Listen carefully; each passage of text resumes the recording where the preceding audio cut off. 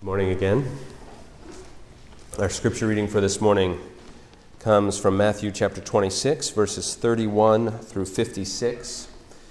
You can find that on page 709 of the Bibles in the back. If you don't have a Bible, feel free to grab one from the back. And if you don't own a Bible, I would encourage you to keep that. Take it with you, write your name in the front, bring it back week after week as we study God's Word together. As we come to God's Word, let's pray again. Please pray with me.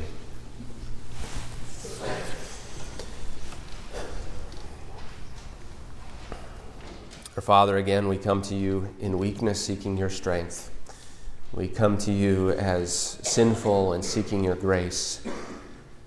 We come to you as deaf and blind, as the Scriptures say, to spiritual things, praying that you would open our ears and open our eyes, that we would see you in all of your glory, that we would hear of your mercy in your Son. Father, we pray that you would allow us to see and hear of Jesus this morning. We pray this in Jesus' name. Amen. Matthew 26, verses 31 through 56. Then Jesus said to them, "You will all fall away because of me this night. For it is written, I will strike the shepherd, and the sheep of the flock will be scattered. But after I am raised up, I will go before you to Galilee." Peter answered him, "Though they all fall away because of you, I will never fall away." Jesus said to him, "Truly I tell you, this very night, before the rooster crows, you will deny me 3 times. Peter said to him, "Even if I must die with you, I will not deny you." And all the disciples said the same. Then Jesus went with them to a place called Gethsemane, and he said to his disciples, "Sit here while I go over there and pray." And taking with him Peter and the 2 sons of Zebedee, he began to be sorrowful and troubled. Then he said to them, "My soul is very sorrowful, even to death. Remain here and watch with me." And going a little farther, he fell on his face and prayed, saying, "My Father, if it be possible, let this cup pass from me. Nevertheless, not as I will, but as you will." And he came to the disciples and found them sleeping. And he said to Peter, "So could you not watch with me 1 hour? Watch and pray, that you may not enter into temptation. The spirit indeed is willing, but the flesh is weak." Again, for the second time, he went away and prayed, "My Father, if this cannot pass unless I drink it, your will be done." And he came and found them sleeping, for their eyes were heavy. So leaving them again, he went away and prayed for the 3rd time, saying the same words again. Then he came to the disciples and said to them, "Sleep and take your rest later on. See, the hour is at hand, and the Son of Man is betrayed into the hands of sinners. Rise, let us be going. See, my betrayer is at hand." While he was still speaking, Judas came, one of the 12, and with him a great crowd with swords and clubs from the chief priests and the elders of the people. Now the betrayer had given them a sign, saying, "The one I will kiss is the man. Seize him." And he came up to Jesus at once and said, "Greetings, Rabbi," and he kissed him. Jesus said to him, "Friend, do what you came to do." Then they came up and laid hands on Jesus and seized him. And behold, one of those who were with Jesus stretched out his hand and drew his sword and struck the servant of the high priest and cut off his ear. Then Jesus said to him, "Put your sword back into its place, for all who take the sword will perish by the sword. Do you think I cannot appeal to my Father, and he will at once send me more than 12 legions of angels? But how then should the Scriptures be fulfilled, that it must be so?" At that hour Jesus said to the crowds, "Have you come out as against a robber with swords and clubs to capture me? Day after day I sat in the temple teaching. You did not seize me. But all this has taken place that the Scriptures of the prophets might be fulfilled." Then all the disciples left him and fled.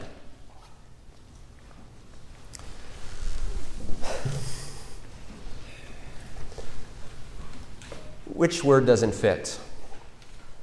Weakness, sorrow, victory. You know the old Sesame Street song, one of these things is not like the other?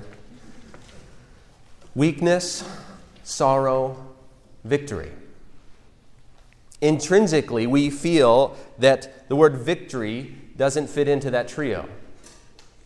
Weakness and sorrow go hand in hand, but victory, that's the opposite of weakness and sorrow. If we want the Christian life to make sense, we actually need that trio to ring true in our hearts. We need to understand that victory is found through weakness and sorrow. One of the reasons we flounder in the Christian life, I think, is because we are trying to be strong. One of the reasons we find ourselves angry at the world is because we're kicking against the sorrow that is there. Victory in the Christian life is found through weakness and sorrow. What we see in our text this morning is a contrast. On the one hand, you have Peter who is like us. To Peter, weakness and sorrow and suffering mean failure. Strength and happiness and comfort, that means victory. You might think, of course, right? You've read the book of Revelation, right? You've read the end, you know the end of the story. There we have a picture of no more crying. God comforts us. We rejoice in His love. We'll be in resurrected bodies that know no weakness. That's victory, right? Yes and no. That is where we're headed. That is our hope, the joy that is set before us, that we will one day rise from the dead. We will enter into the wedding feast of the Lamb and dwell forever in intimate fellowship with our God. But that is not where we live. And we cannot expect that future now. We see in our text a contrast. On the one hand, we have Peter, who is like us, where weakness and sorrow and suffering mean failure, and strength and happiness and comfort. That's what we think of as victory. But on the other half, we have Jesus, who in weakness embraces sorrow, and in dependence upon His Father, He heads to the cross. And through that weakness and through that sorrow and through that suffering, He gains victory over sin and death. Now, here's the catch for us. Here's the way Jesus characterizes the Christian life. He says, "Take up your cross and follow me." Scary words, I think.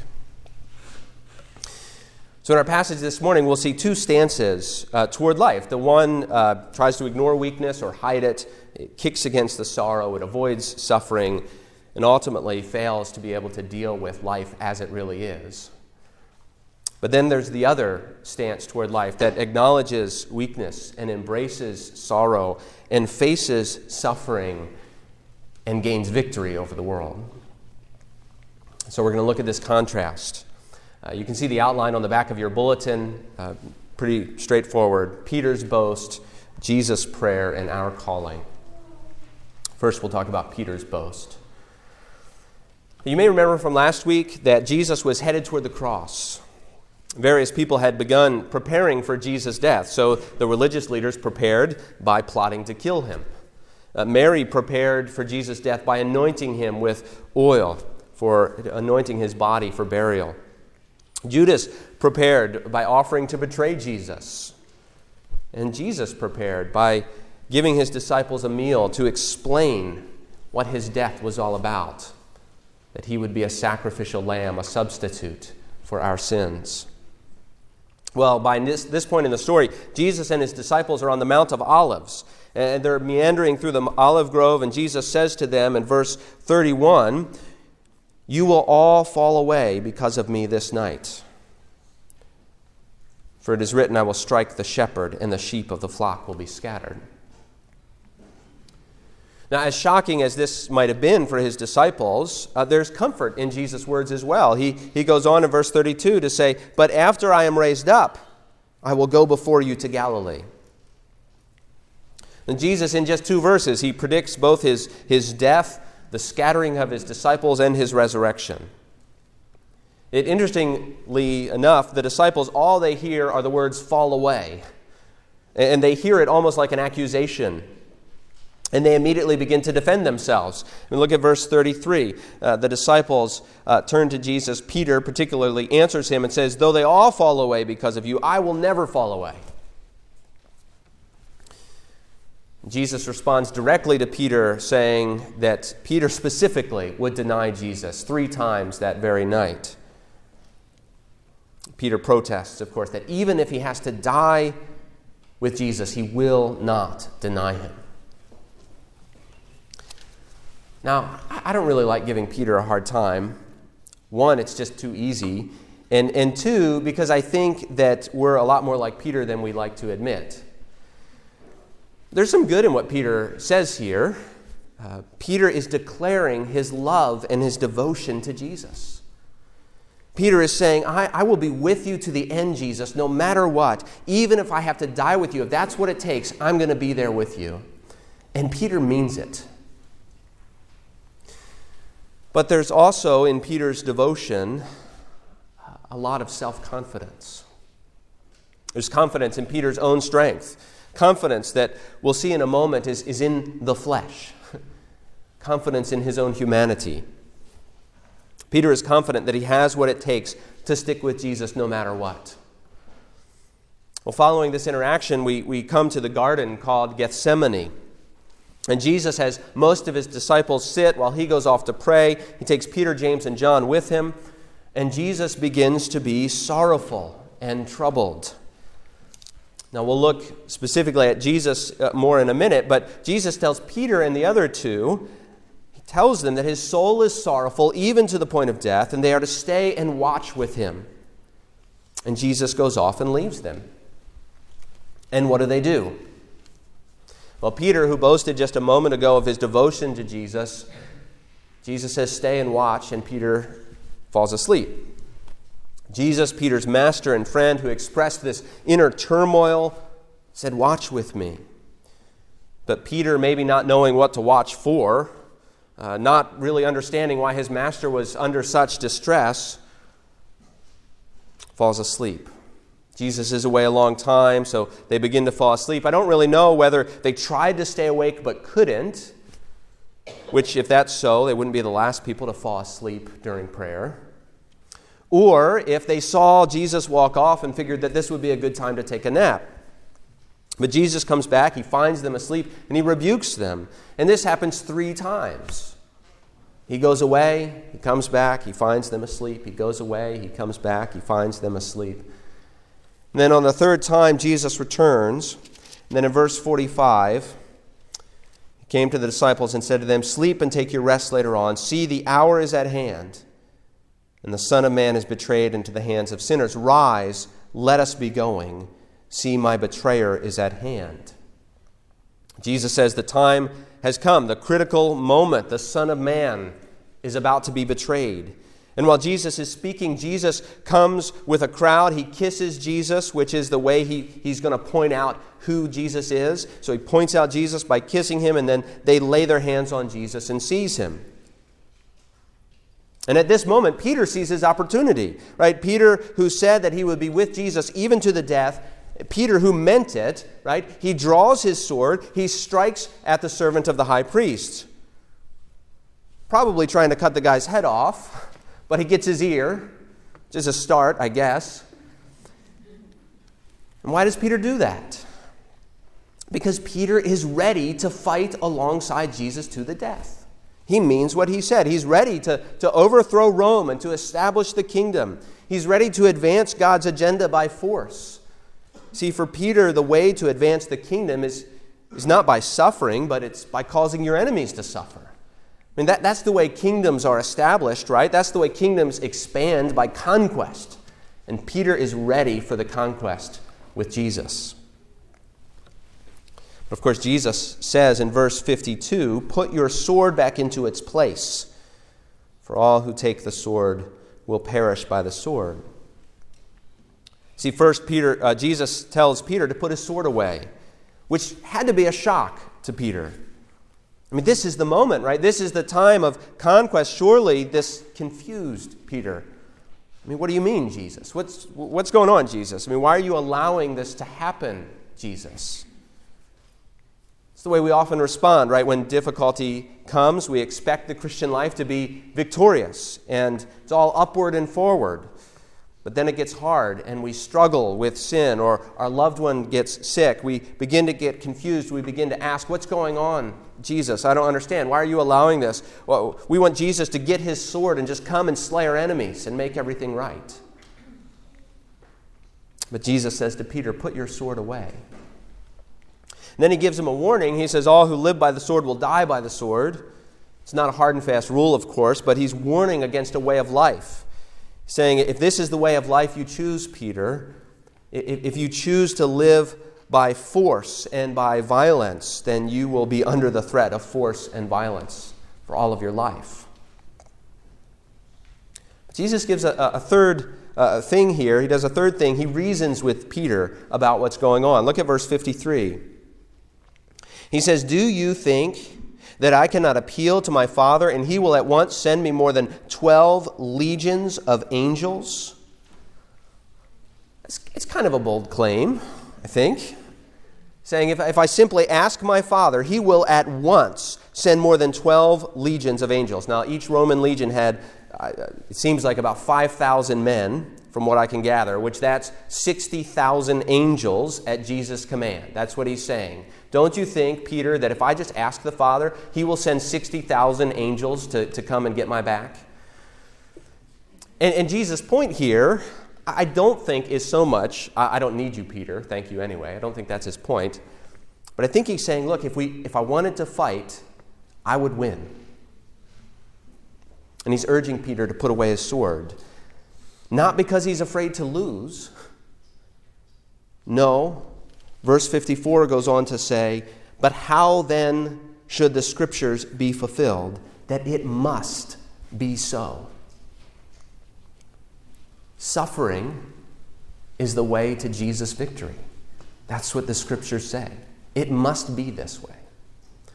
And Peter can't handle that. I mean, the thought that, that Jesus is going to the cross, that's an enemy that Peter can't quite defeat.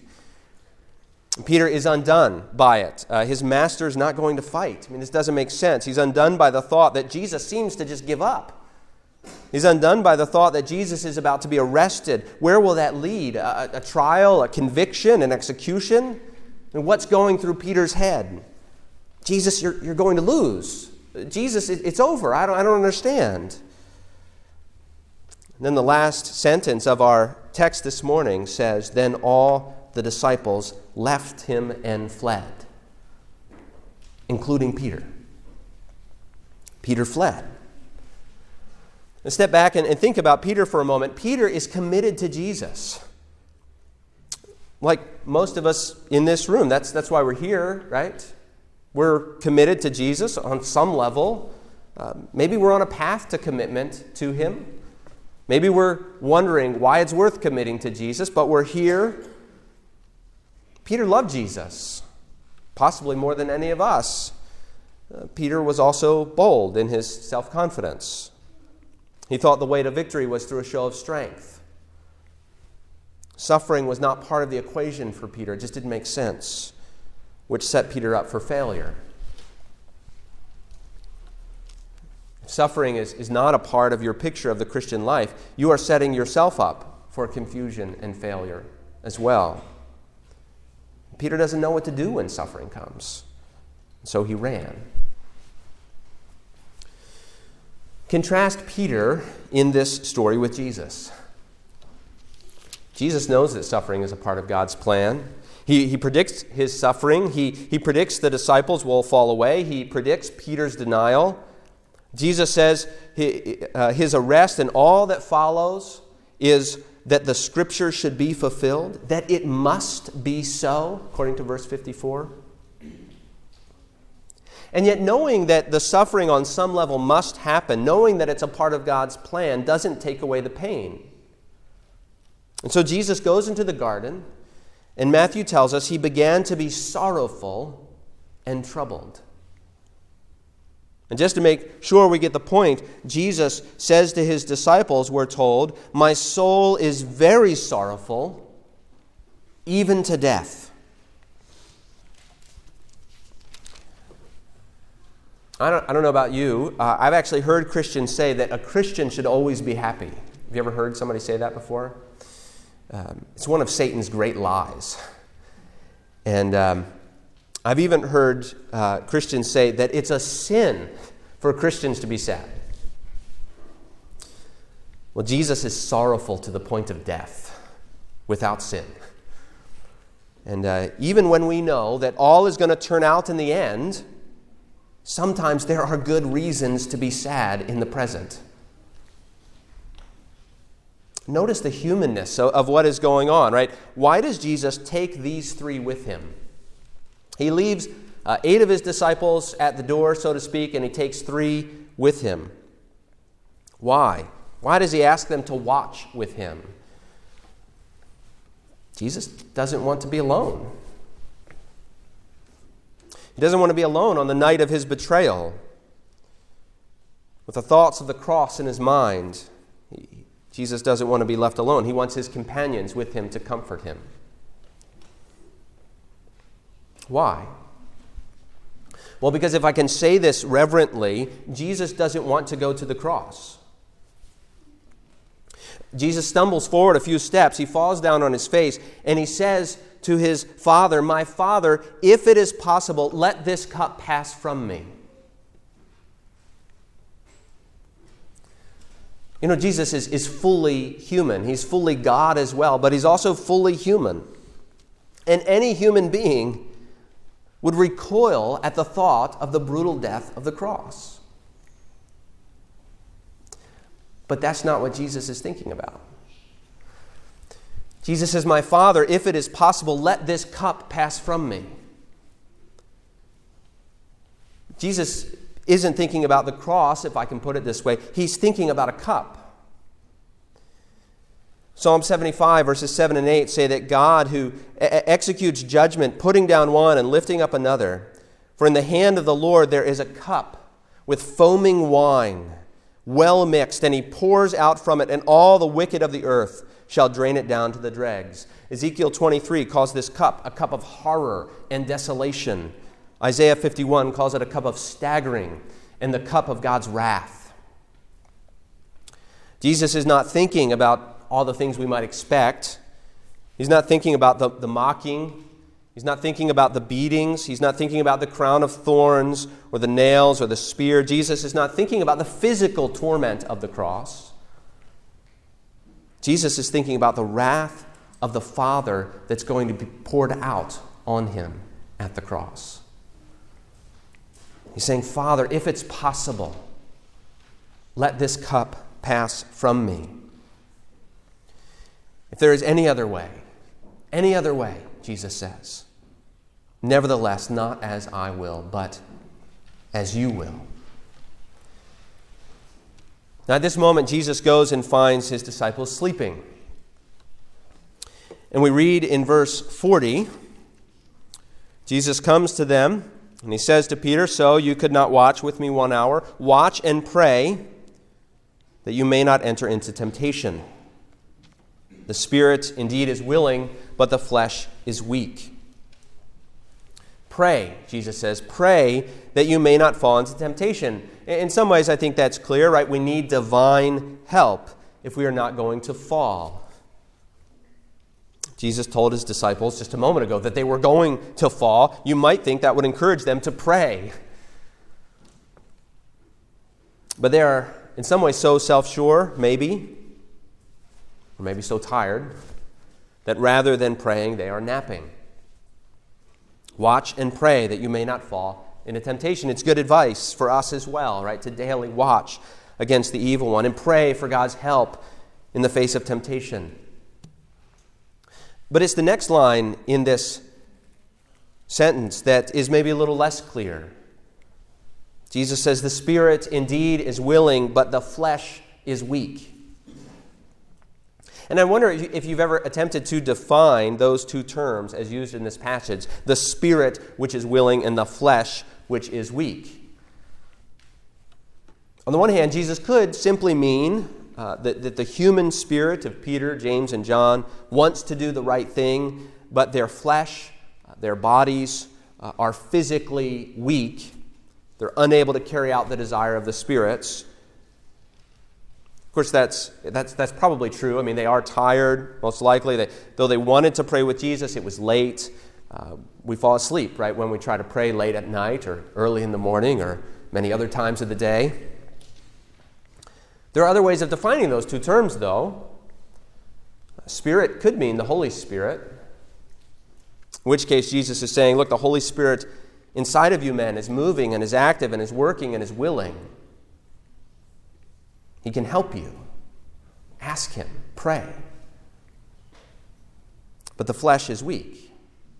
Again, flesh may simply mean our physical bodies, but sometimes flesh refers to the whole of humanity, right? My whole humanity, not just my physical body, but me as a human being.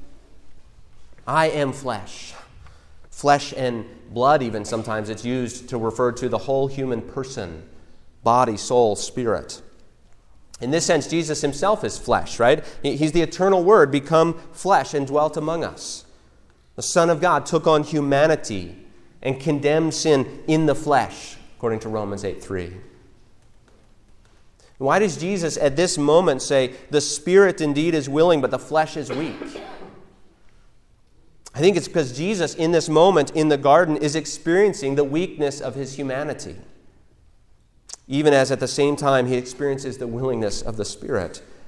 Jesus doesn't sin in the garden, right? Jesus is sinless, but he is tempted, just as we are, the Bible says.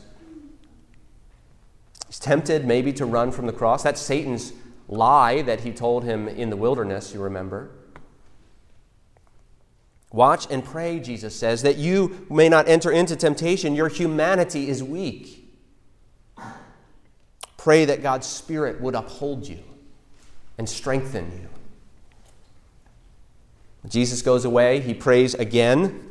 This time his prayer is a little bit different. In verse 42, he says, my Father, if this cannot pass unless I drink it, your will be done. Jesus has laid his cares at the feet of his Father, and yet resolved to do the Father's will no matter what. You know, we have so many misconceptions about prayer. We think sometimes, well, if God knows my situation, why bother telling him about it? Why pray? I'm just going to bore him, right? Not Jesus, right? He prays and prays and prays again. And he must be praying for a significant amount of time. He says to Peter, could you not pray with me 1 hour? That was the first time. Which means the second time might have been another hour, and the third time might have been another hour. Jesus is laying his cares before his Father. He doesn't think he's boring his Father. He doesn't think he's informing him of things he already knows. For prayer for Jesus is not about the transfer of information, but an expression of our heart to our Father who loves us. He's laying himself before his Father. Sometimes we think of prayer as simply a means of getting what we want, right? And we even sort of evaluate prayer based on that. If we don't get what we asked for, then, well, that's proof that prayer doesn't work. I prayed for this, and I prayed for this, and I prayed for this, and God didn't give it to me. God must not be there. He must not have heard me. Well, if that were the case, of course, Jesus' prayer in the garden is a failure. Take this cup from me. But again, prayer is about the intimacy of a relationship. It's about pouring out my heart to my Father. And in the prayer of Jesus, we see that prayer is more about us being conformed to his will than about God being conformed to my will. So Jesus lays out his heart to his Father a third time. And notice Jesus, by the time the crowd comes for him, he says to the disciples, rise, let us be going. See, my betrayer is at hand. To Judas, he says, friend, do what you came to do. To Peter, he says, put your sword back in its place. To the crowds, he says in verse 55, Have you come out as against a robber with swords and clubs to capture me? Day after day I sat in the temple teaching, and you did not seize me.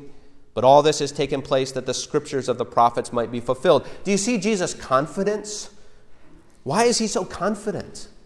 He was just weeping in the garden a moment ago, asking for the Father to take away the cup. And now he's standing there, facing it confidently. He knows what's coming. But he spent time with his Father, and he trusts in the will of his Father. In the last verse, all the disciples left Jesus. They all left Jesus to suffer alone. Of course, that's the way it had to be. Jesus alone is the spotless, perfect, sinless Lamb. Jesus alone could bear our punishment and our sin. And so Jesus goes to the cross alone to do the will of the Father. Acknowledging weakness, human weakness, embracing the sorrow, facing the suffering, he goes to drink the cup of the Father's wrath alone for us. And he empties the cup of the Father's anger for our sin so that we might never have to drink even a drop. And by drinking the cup, Jesus wins the victory. See, through his suffering, Jesus defeats sin and death. By taking on the Father's wrath, he takes away sin's condemnation for us. He takes away death's claim on us. Jesus rises from the dead, a victorious, conquering king. He has won through his death and through his resurrection. Jesus has won the victory through suffering. You might think then, what that means is that there's no suffering left for us, right? Jesus bore it all in the cross. Jesus suffered, right? So we don't have to. And that's true. Jesus suffered the wrath of the Father so that we would never have to taste the Father's anger for us.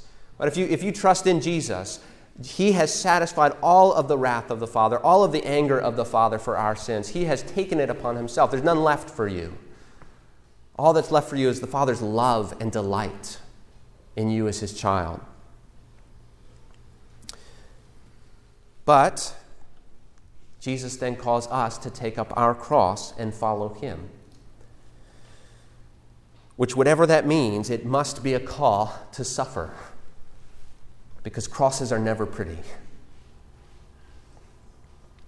And so we come to a kind of divide in life as we look at these two different ways of living.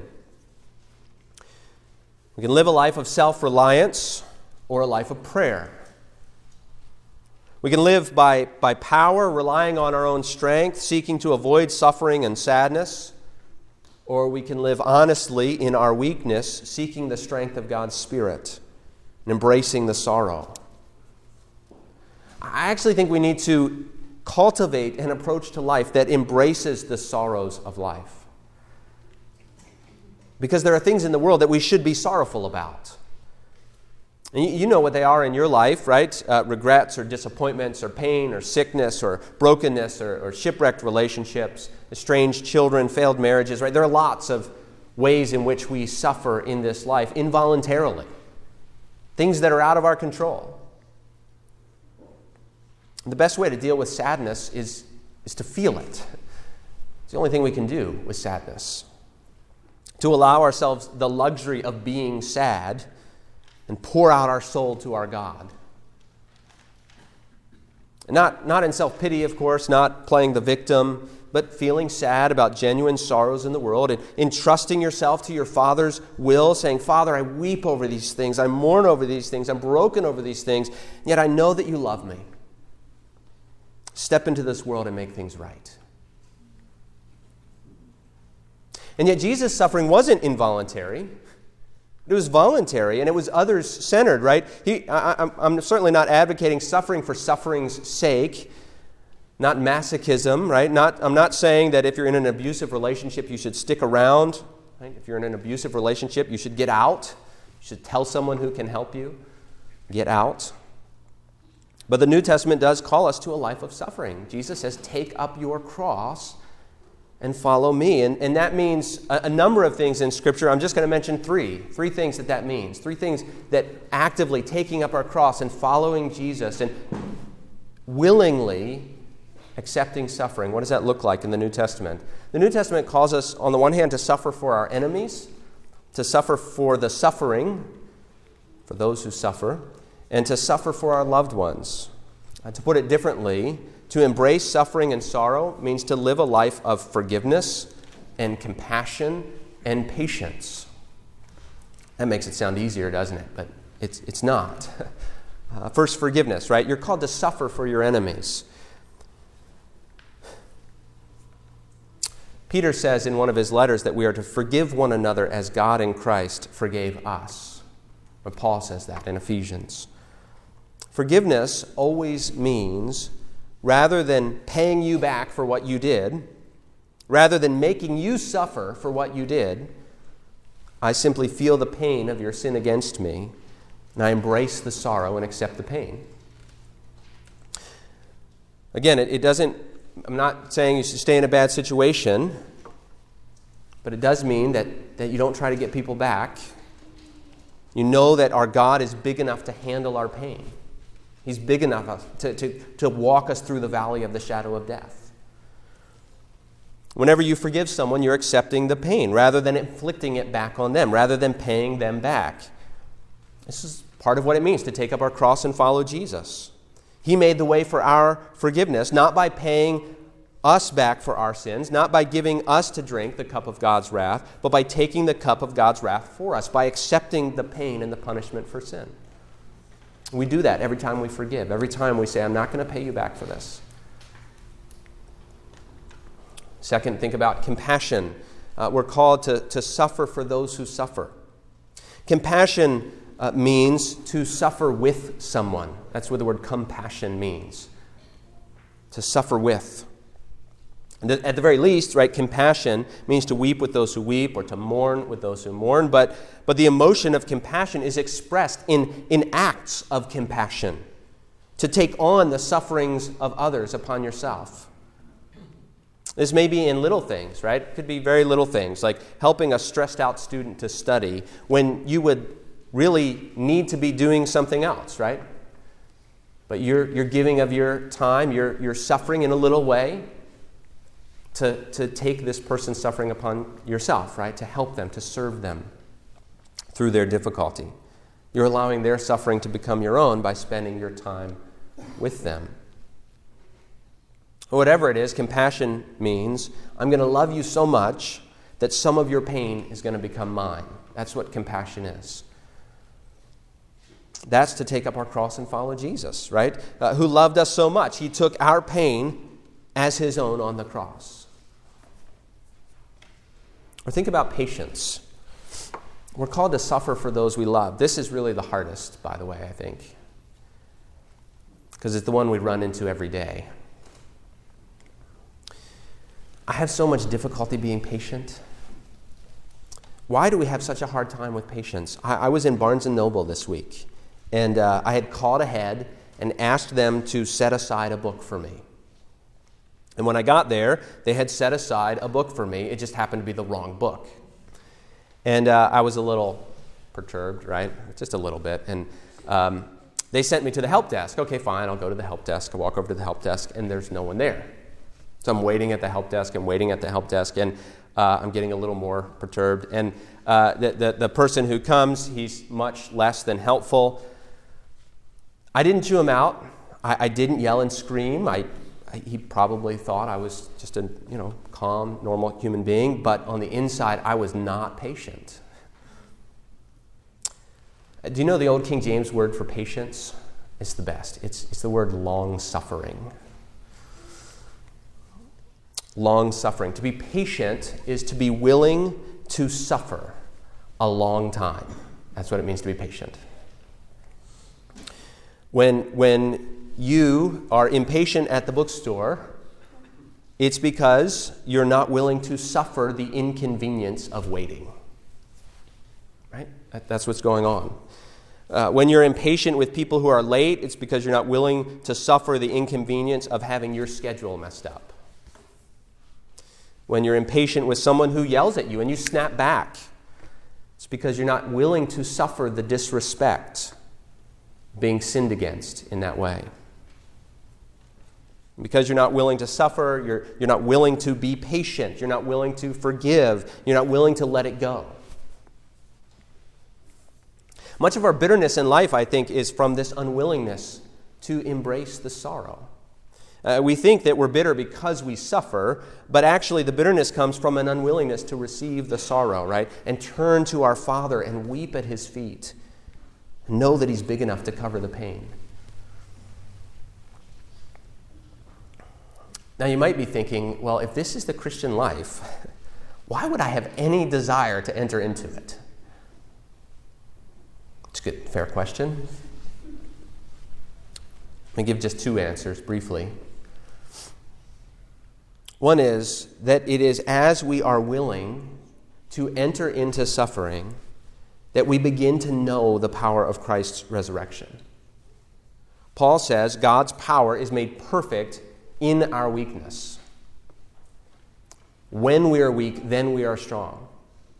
Which means when we try to be strong and we try to avoid the suffering in the world, we ignore it, we set it aside, we don't know God's power the way we would otherwise. We are actually cutting off the power of God by trying to be strong. Paul says elsewhere that to know Christ and the power of His resurrection is to share in His suffering and to become like Him in His death. See, as we take up our cross and follow Him, we come to understand His resurrection power in us. Here's another reason. The book of Hebrews says of Jesus that for the joy set before Him, Jesus endured the cross. Why would you enter into a life of forgiveness and compassion and patience when you know what that will mean? Right? When you know that that will mean pain and suffering and sorrow. For the joy set before you. For knowing your Father's pleasure. For knowing Christ's resurrection power. For the hope of our own resurrections to come. For the joy that is set before us. We follow Christ. That doesn't take away the sorrow, the joy, but it does put it in perspective. Can I encourage you to take up your cross and follow Jesus this week? To embrace the sorrow, to forgive those who sin against you, to show forgiveness to those who suffer, show compassion to those who suffer, to be patient with those around you, and to do all that knowing that in those things, Christ's resurrection power will be made known. Let's pray.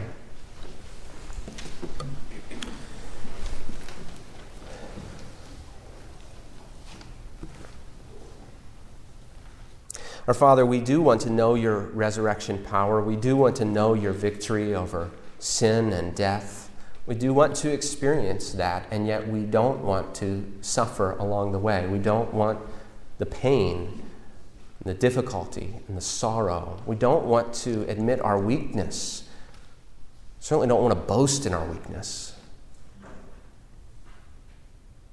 Father, we pray that you would help us to see Jesus in such a way that we would long to be like Him. But of course, being like Him means suffering like Him. It means taking up our cross and boldly embracing the sorrow so that we might know your joy, that we might know your love, that we might experience the resurrection power of Christ working in us. Turn our hearts to you, we pray, in Jesus' name. Amen.